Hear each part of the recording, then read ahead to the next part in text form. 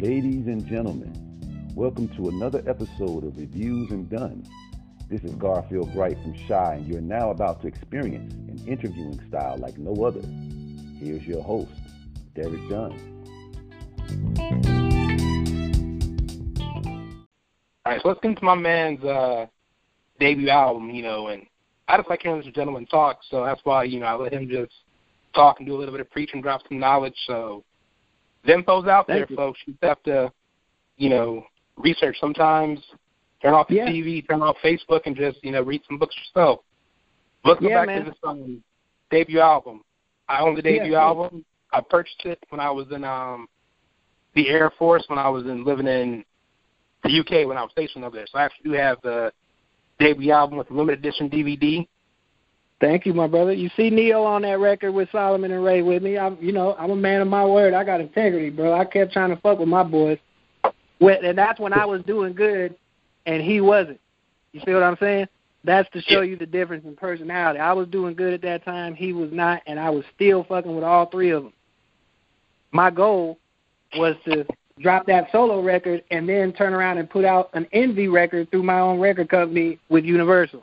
That's what my goal was, and that's why I was introducing him and them other cats through my album, because it wasn't really about me having my own album. I wanted us to be successful as a team. And even after all the bullshit, I still was trying to hook all three of us up. So I appreciate you, on top of that, buying that album. That's awesome of you, because there's a lot of motherfuckers who weren't even listening to the record. You know how you say you don't listen to reviews and shit beforehand, you kind of go in fresh? Well, you could tell that not a lot of critics back then were doing that same practice. A lot of the comments were copied and pasted, it would seem like. This was like the early version of bots, except it was a room full of high school and college students that they were paying $8 an hour to go into chat rooms back then, because we didn't have Facebook and all that, to talk about how bad they thought the Corey Clark record was. And a lot of them weren't even getting the information about the record correct. They were misquoting the amount of songs, misquoting, names of songs and artists that I had featured, and that was a dead giveaway that this motherfucker hasn't even listened to what it is they're giving a critique on. So I'm really thankful when I hear people like yourself, especially, you were serving too, and you was serving our country and putting your life on the line, man. You listening to Corey Clark while you out there, man. I salute you, sir. I salute you. You have the drummer Sarah Stokes on the duet. You have the Scott Storch produce Out of Control. So how was working with Scott at the time, who was red hot? Scott was coming off Lean Back and stuff he was doing with Fat Joe's All or Nothing record, stuff he was doing with Breezy. Candy Shop with 50 Cent, you know what I'm saying? Yeah, Scott was that dude at the time. Scott, first of all, big shout out to Scott Storch. And thank him again for getting down with me on the project.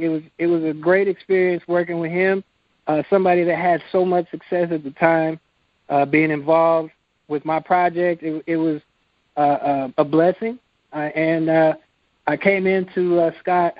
I was able to work with Scott through one of the managers I had at the time, and she had a friend that ran with Scott. That he went to a city, the friend was able to get Scott whatever it was he needed, and through this contact, we were able to talk to Scott about producing a song on my debut album. So one of the investors on the record, who ended up being a really good friend of mine, from the Bahamas, the record company that I was with under Universal said, we want to get Scott on it, and they got the deal all set up. Scott came out of a session with Jay-Z and Beyonce at the time to sign the contract, and we made a deal where he was getting $75,000 to produce a track at the time, which we didn't have, but I was able to come up with $50,000 cash, and we put that shit in a brown paper bag, and he said as long as it's cash, then we could pay him.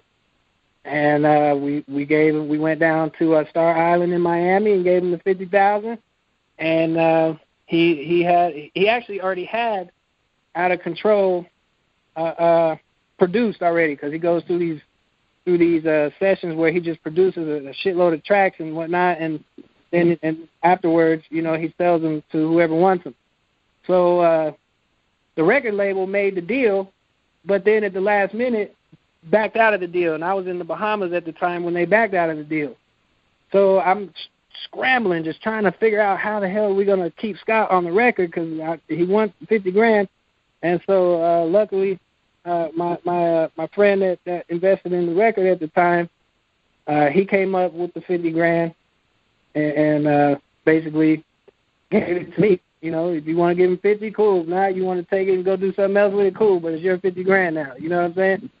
So I gave it to Scott, and when we got in the studio with him, and I say we, I mean me and Ray Blaylock, because for my singing group Envy, I was, you know, he wrote close to half the record with me and performed on it with me and whatnot. And we're over there in Miami, and we show up, and Scott plays Out of Control for us, not the song, but just the beat itself. I guess just the skeleton of it. And we're like, okay, yeah, that's cool. Let's hear the next one. And Scott was like, next one? Like, no, there's no next one. He's like, that's your beat. We were like, this is our beat? Don't we get to pick one? He's like, nah, man. He's like, y'all only shot me $50,000, bro. I get $75,000. You could have sat down and picked a track if you would have gave me $75,000, but you gave me $50,000, so this is what you get. And me and Ray looked at each other. It wasn't like it was a bad track. It was just like, that's all right. That's cool. You know, next. I've heard you do better on the radio, Scott. You know what I'm saying? And he wasn't having that, so we were stuck with the track for Out of Control. And you know, me and Ray we was kind of struggling at first about what to put down on it, and I came up with this little hook idea and started laying it down, and Scott came in, and he was like, after a couple hours he came in, he's like, yeah, man, it sounds cool. He's like, I like what you're saying, but it ain't got no energy, you know, like you ain't got no energy, like you ain't no fire. And I was like, bro, how am I supposed to have fire? This is like a piano ballad right now, right? Like there was no wah, bah, it wasn't that, you know, there wasn't all the violins and shit. And he's like, wait, hold on. He turns it over to Cam, who's the engineer. He's like, man, where's this instrument? Where's this instrument? He's like, what do you mean? I was like, you sent it to me like this. He's like, no, it's missing this, it's missing that. So he goes over to the side because he had this big-ass SSL board in there. He goes down to a couple of these other sliders and turns them motherfuckers up, and that track started wanging.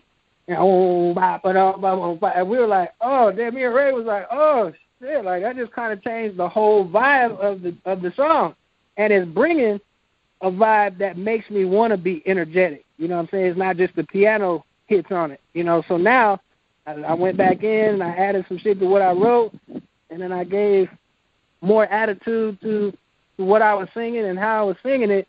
And Scott came back in. He was like, yeah, that's a fucking hit record right there, sir. And we, you know, finished off that session, kicked it for a couple more days at his house. He was very hospitable with us, very, you know, real humble, real kind, down-to-earth dude. Took us out on a boat a couple times and shit, and, you know, then we went back to L.A. It was a hit song. The song didn't hit because of all the bullshit controversy and blacklisting that I was involved in at the time. But it damn sure had the potential to fucking be a hit song, that's for sure. So it was great having him on there. You know, you brought up Sarah Stokes. It was great working with Sarah. She was a true professional, came through, fucking laced her vocals like butter, you know what I'm saying? We had Kid from Kid and Play on there. He came and laced his verse. Tracy Pierce from the Blind Boys of Alabama played bass on the record and wrote on there with me. My man Michael Landau, he was in the group Chicago.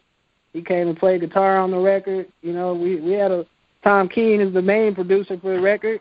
Wrote and produced Through the Fire for Shaka Khan with David Foster and a whole lot of other songs for Celine Dion and Mariah Carey and shit. So we had, I mean, Neo was on there, Black Eyed Peas was on there.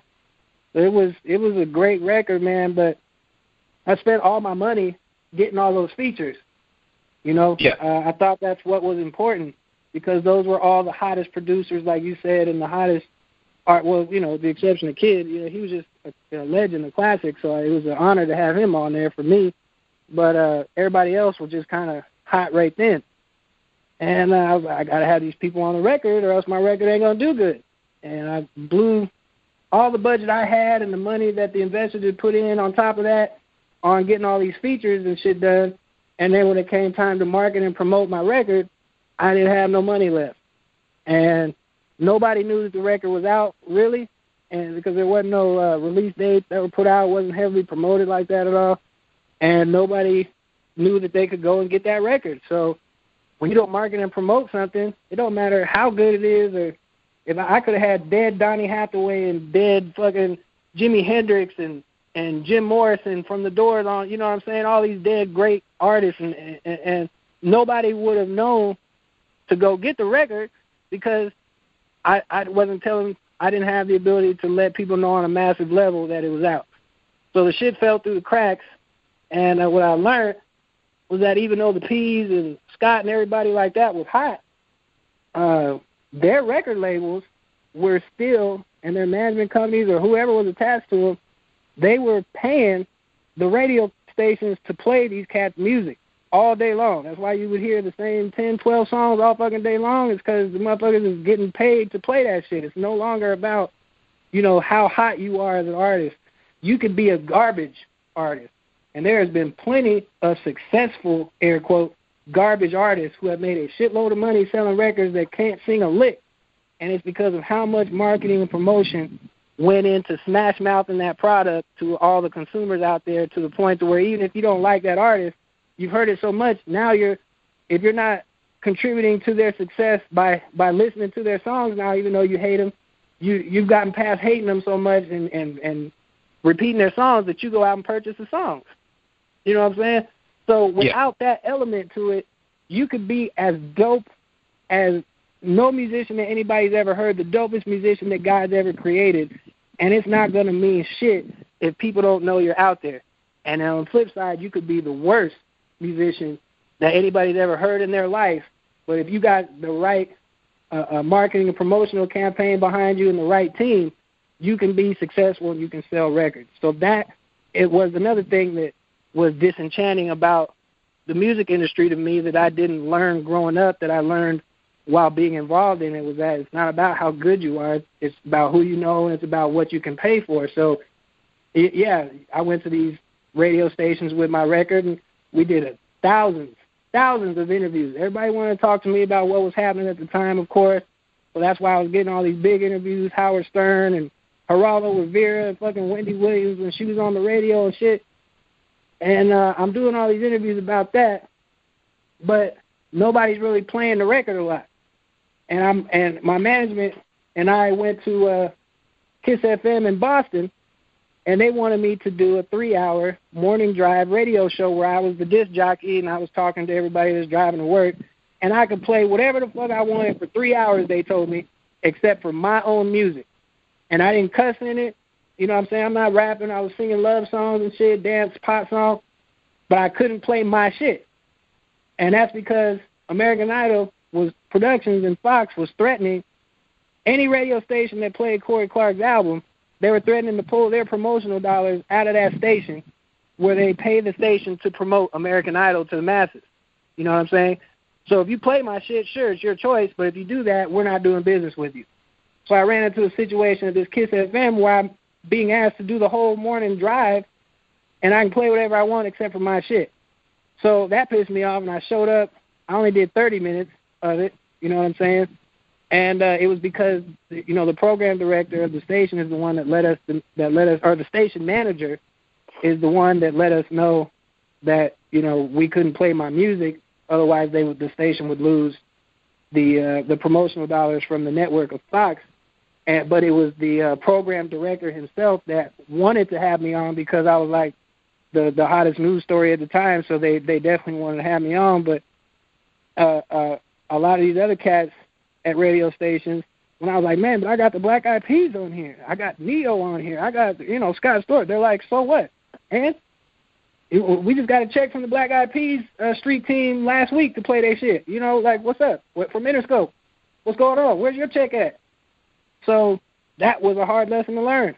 You know what I'm saying? So that's another lesson to tell to up-and-coming artists. As opposed to spending a shitload of money on getting on somebody's show, or opposed to spending a shitload of money to get any type of major artist on your project or producer, spend your money on creating you a quality project, unknown, talented producer. You want a producer that's as talented as Dr. Dre, or whatever style of genre of your music, you pick the highest rated producer in that genre.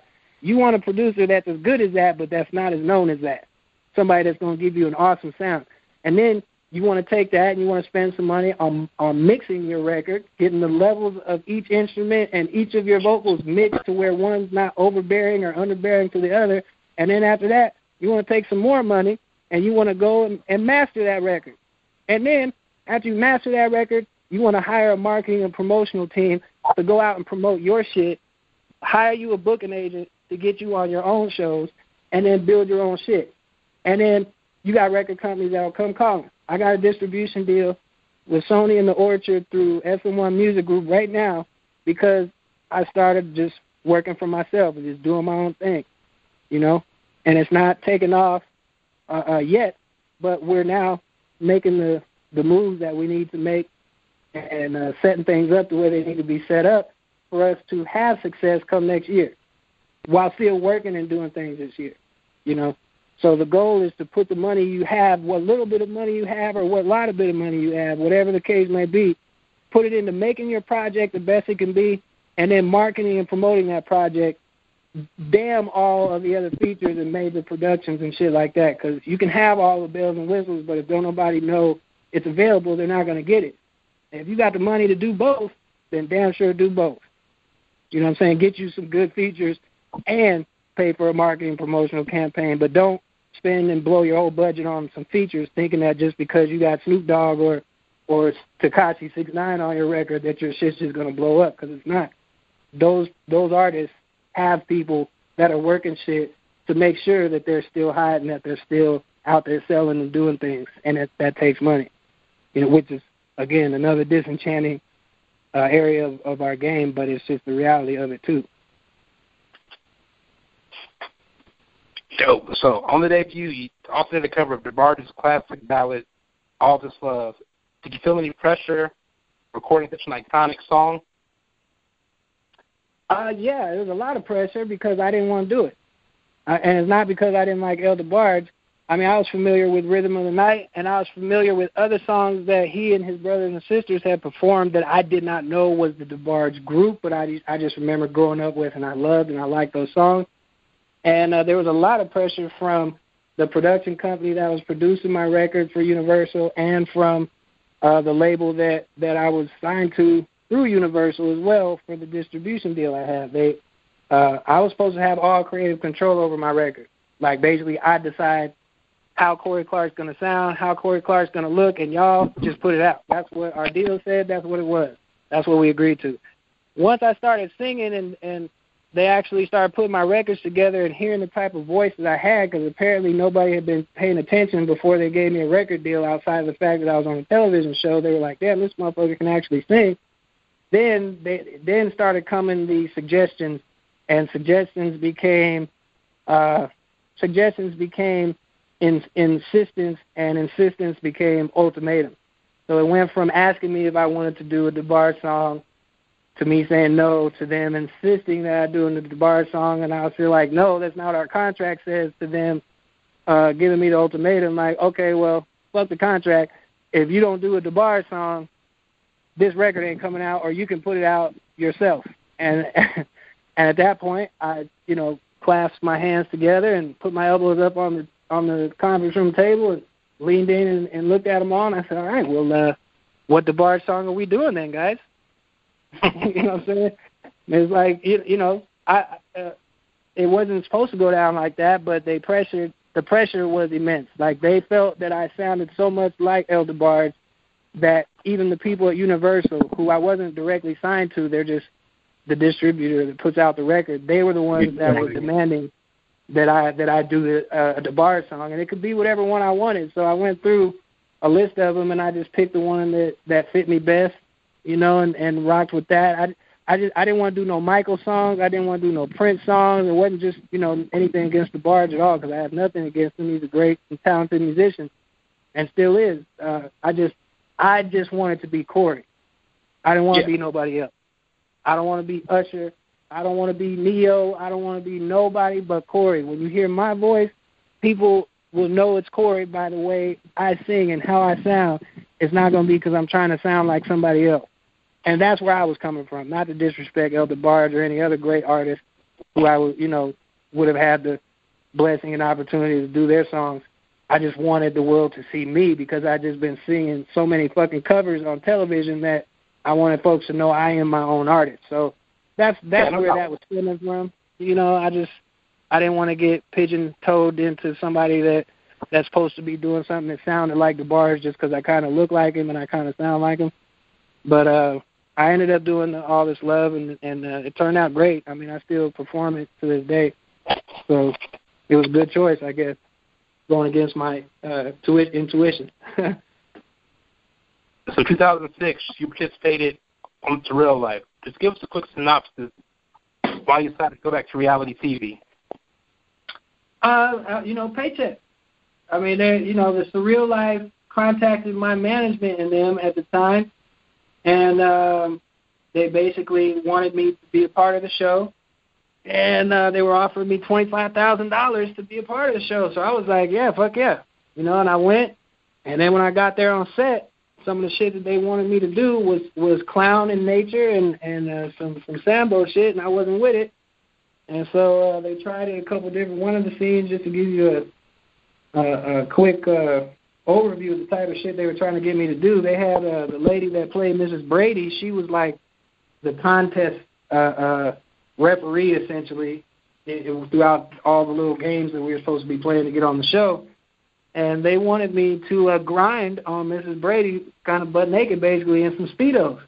And I wasn't with it. I was like, nah, I'm not grinding on America's mom. Like, little black man grinding on Mrs. Brady isn't going to sit well with a lot of Caucasians in America. Fuck that.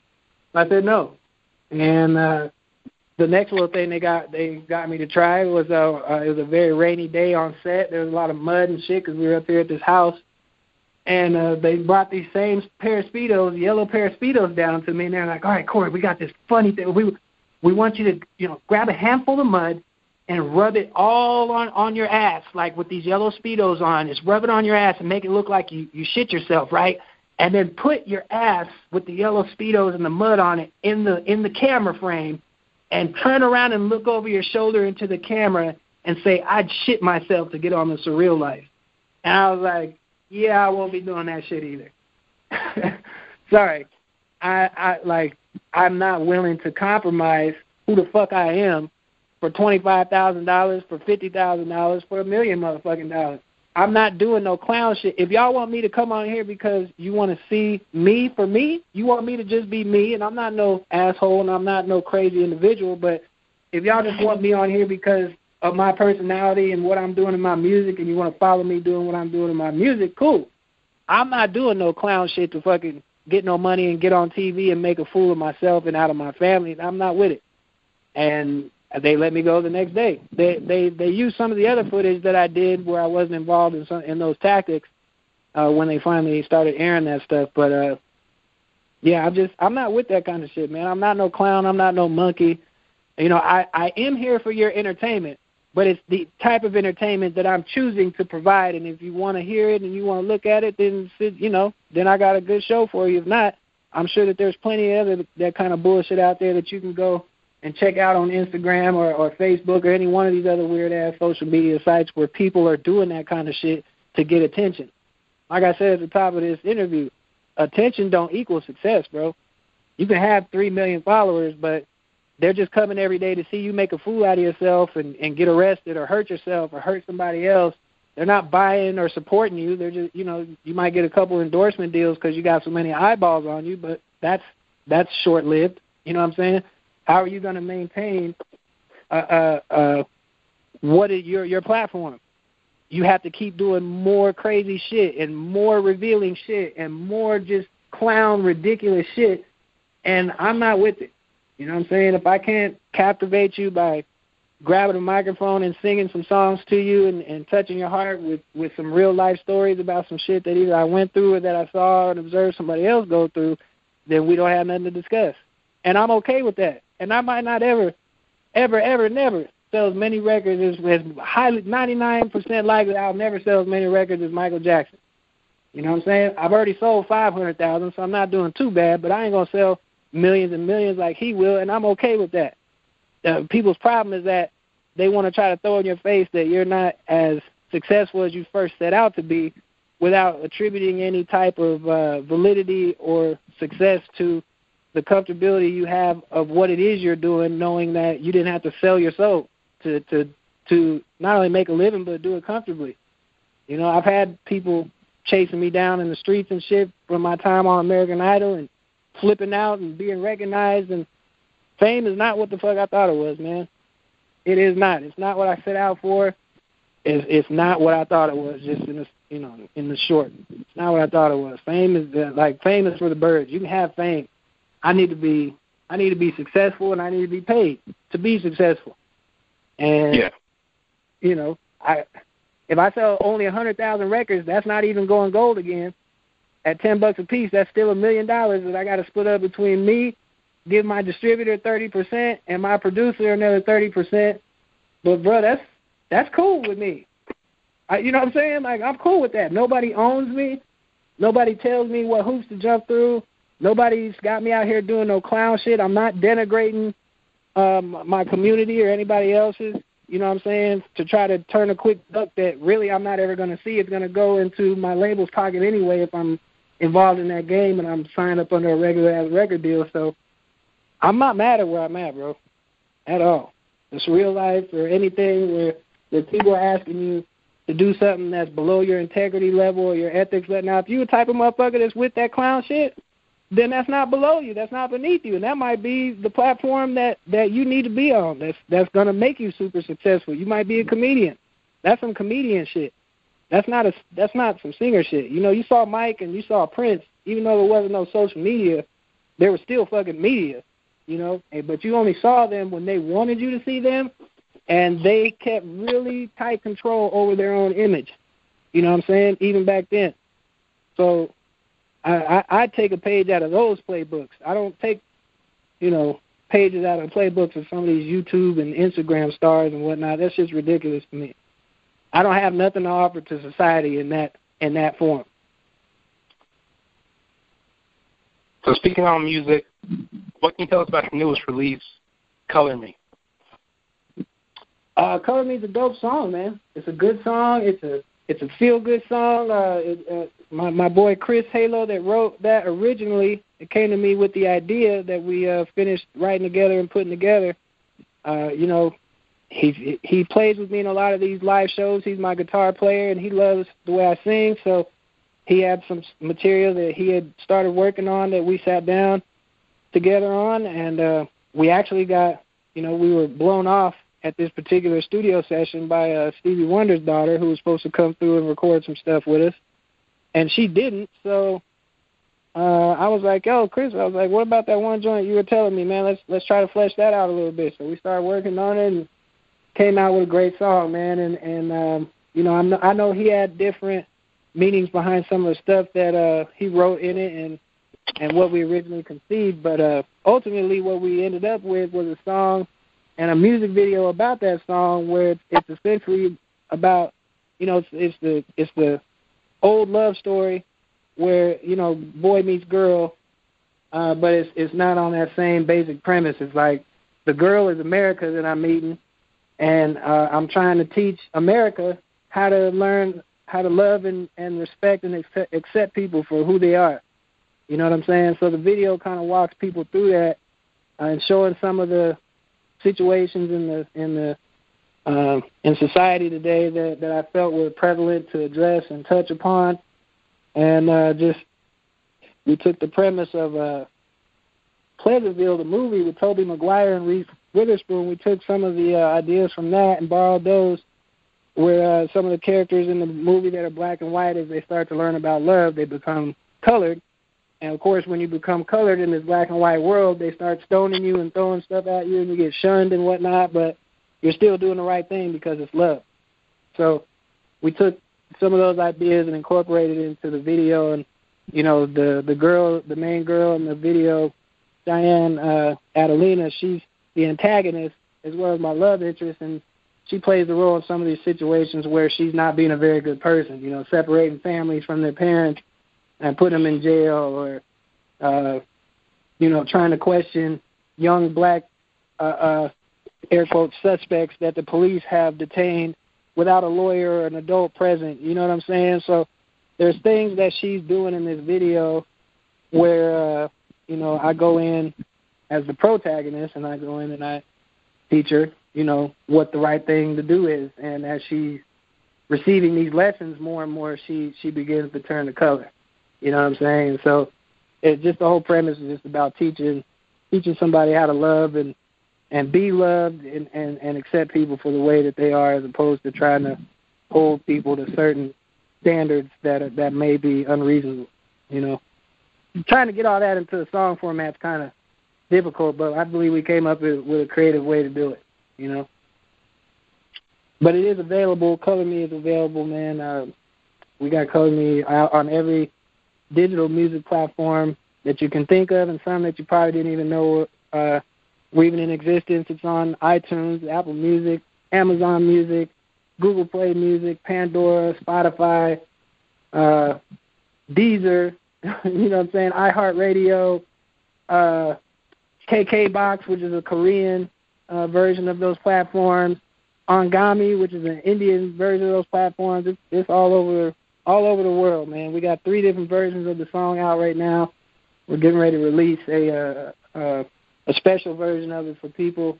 That's going to be a physical formatted release along with the digital format, so people can purchase a signed copy of it if they would like to for a little bit more, or they can just get the regular digital single of it as well. You know what I'm saying? But I feel good about Color Me because of the message that it's putting out there, showing people that it's still okay to just be yourself and still love and be cool to other people.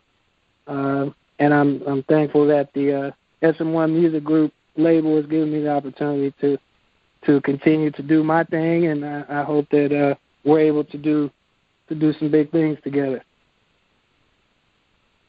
I'm a big fan of musical biopics. Who's one artist story you would love to see told on the big screen or in the miniseries format? Yeah, mine. Mine like a motherfucker. I'd love to see my story up on the silver screen or on the big screen. Either way the wind blows, it would be cool, man. To add my story from Envy and Idol and everything that I did before that and after that, and make a story out of that could be comparable to something like the 5 Heartbeats or a Purple Rain or the Jackson Family story or something like that, and have that go down in the lexicon as one of the cult classics. I think that would be awesome, because my whole life is, with the exception of the last couple of years, it's been pretty much like a movie, and there's no reason why it shouldn't be turned into a movie, because I've had a great life, thank God, and I'm thankful for the things that I've experienced, both good and bad, because it's made the man that's standing here before everybody, and I wouldn't be who I am today without the good and the bad that's happened to me, and I'm thankful for it all. So I'd like to see my story, my biopic. Yeah, Justin, and Justin, talking to you, man, chopping it up to you. That you have a story, and, as I often tell, that's my standard question that I ask on my interviews is a biopic question, and being a film person, somebody that actually went to film school and knows film like inside and out, for the most part, I'm like, everybody has a story. It's just all in the execution, and it kind of piggybacks on what you were saying earlier, how we're just so disconnected from reality. Like, you never know what somebody's going through. You never know what somebody else has been through. That's right.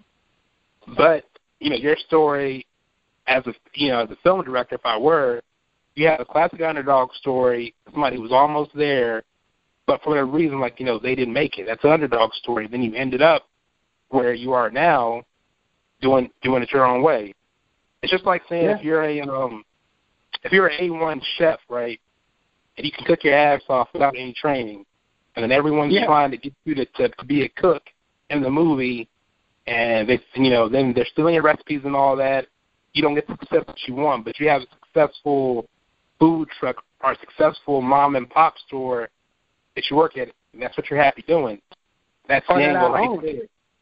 Yeah, that I own, that I control, Yeah, so everybody has a story. It's just up to you to find the right writer and the right director to tell that story. Absolutely. Or maybe, you know, I just had somebody, a good friend of mine, Doyle McCurley, man. He's a great friend of mine, man, and the family. And he just actually left me a message the other day talking to me about possibly, you know, trying to pitch my story and to some folks that he knew. And, you know, maybe you and I can sit down and flesh out that idea sometime and try to make you, incorporate you and make you a part of that somehow, since you're already kind of on it. You know, like I always want somebody involved.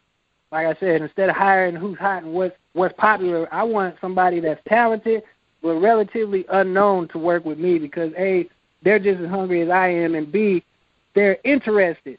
You know, I don't have to interest you in it because you're talking about it. You know what I'm saying? Yeah. So you're interested, Doyle's interested, both, you know, you shoot stuff, he knows people that shoot stuff and might be able to get it propped up for us. You might know some folks that could get it propped up for us so we could get it going.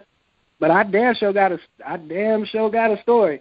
We're going over some of the, you know, the light end stuff as far as interviews are concerned that isn't necessarily appropriate for interviews, but there's things that make a great movie on top of these other things that we're talking about. So we'll get with it sometime, man. I'll keep that in mind that you do that.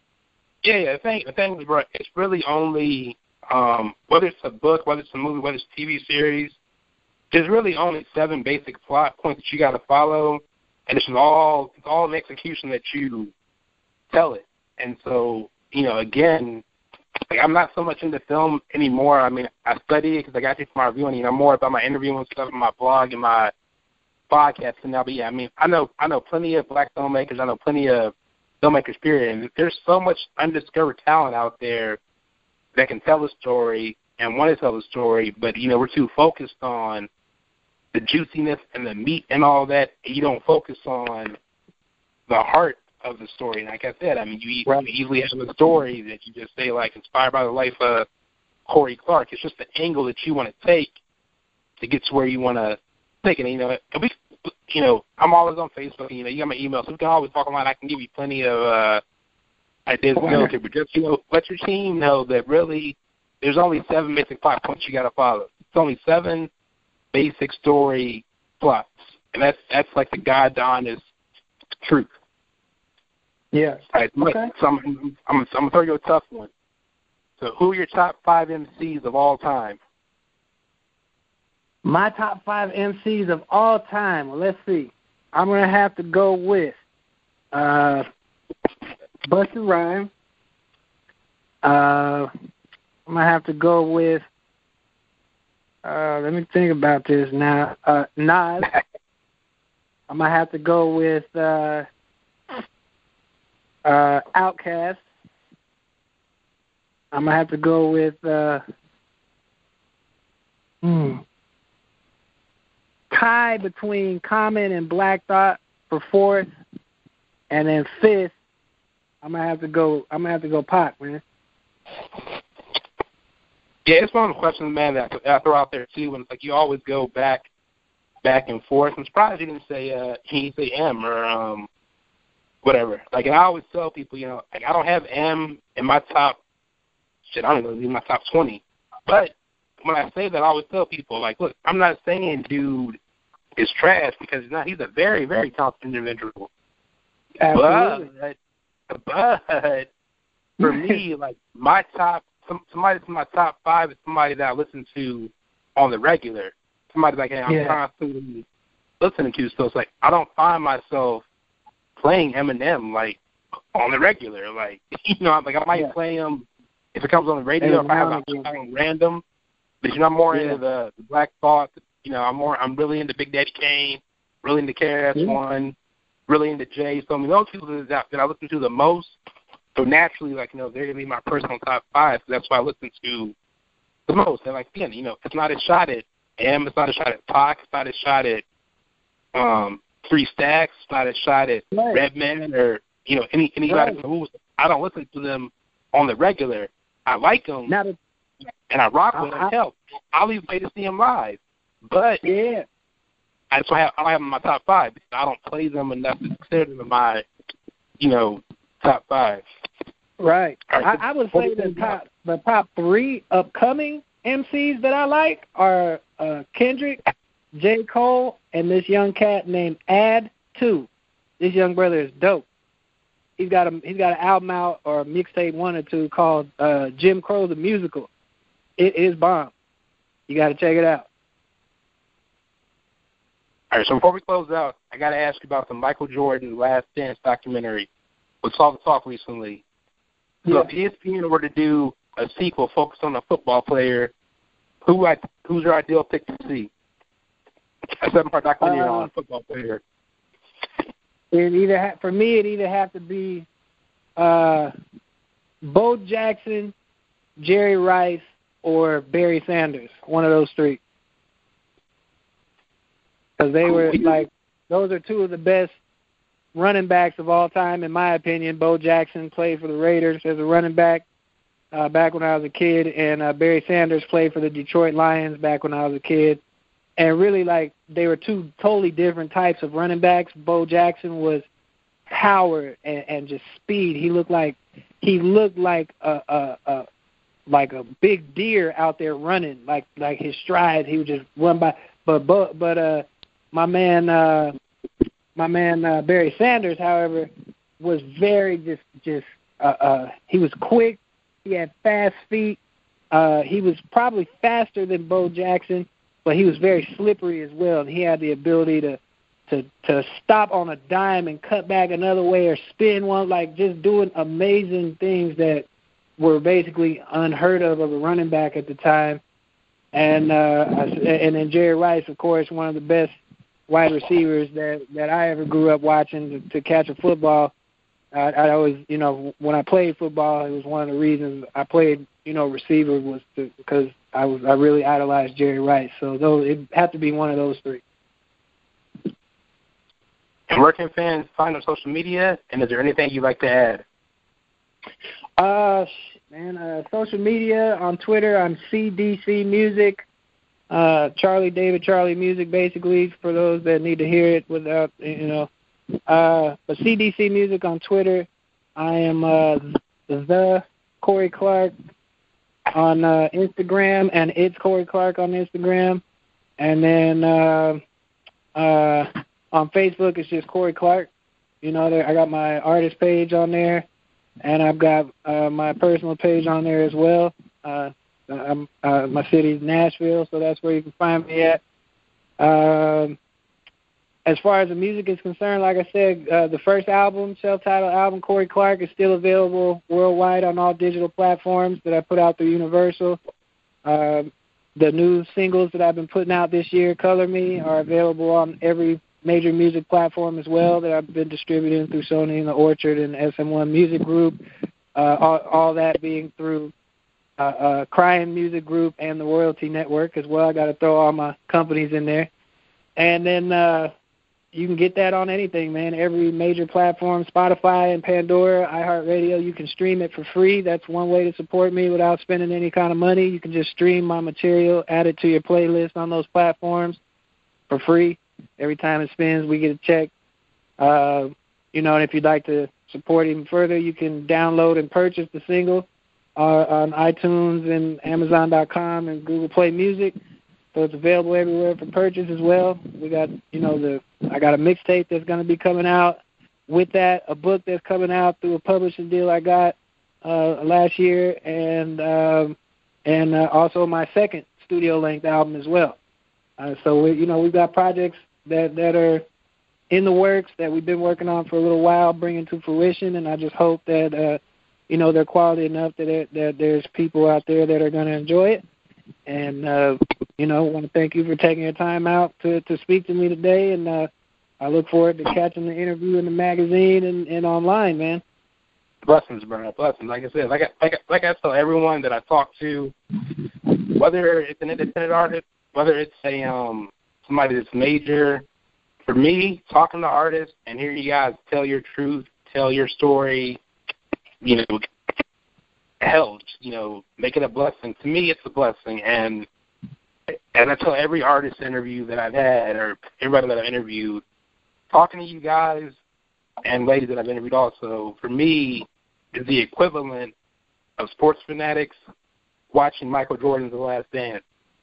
Because I'm not in sports like that, but I could just sit here for hours and hours and hours and just talk to an artist or hear someone tell their truth and be entertained and never get bored. That's just my personal thing. So thank you for blessing me with your presence and, take time out of your schedule to chop it up with me.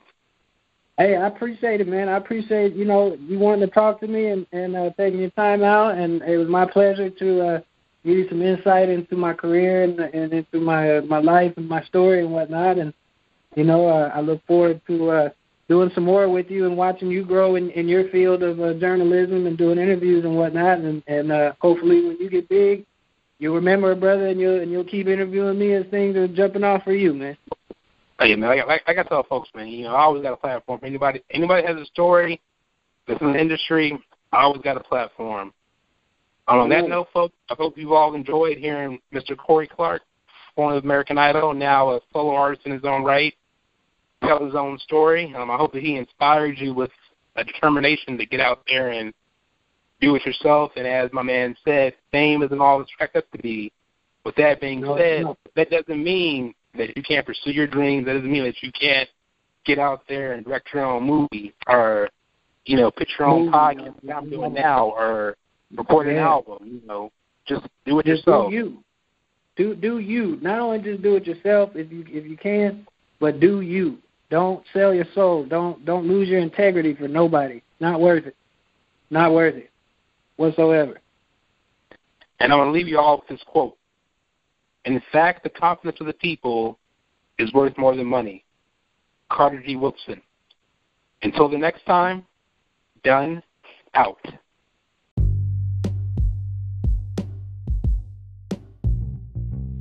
What up, y'all? This is Mike from the infamous Group 112, ATL's finest, and thanks for listening to Reviews and Done with my man, Derek Dunn. If you like this show and want to know more, check out his website, reviewsanddone.net.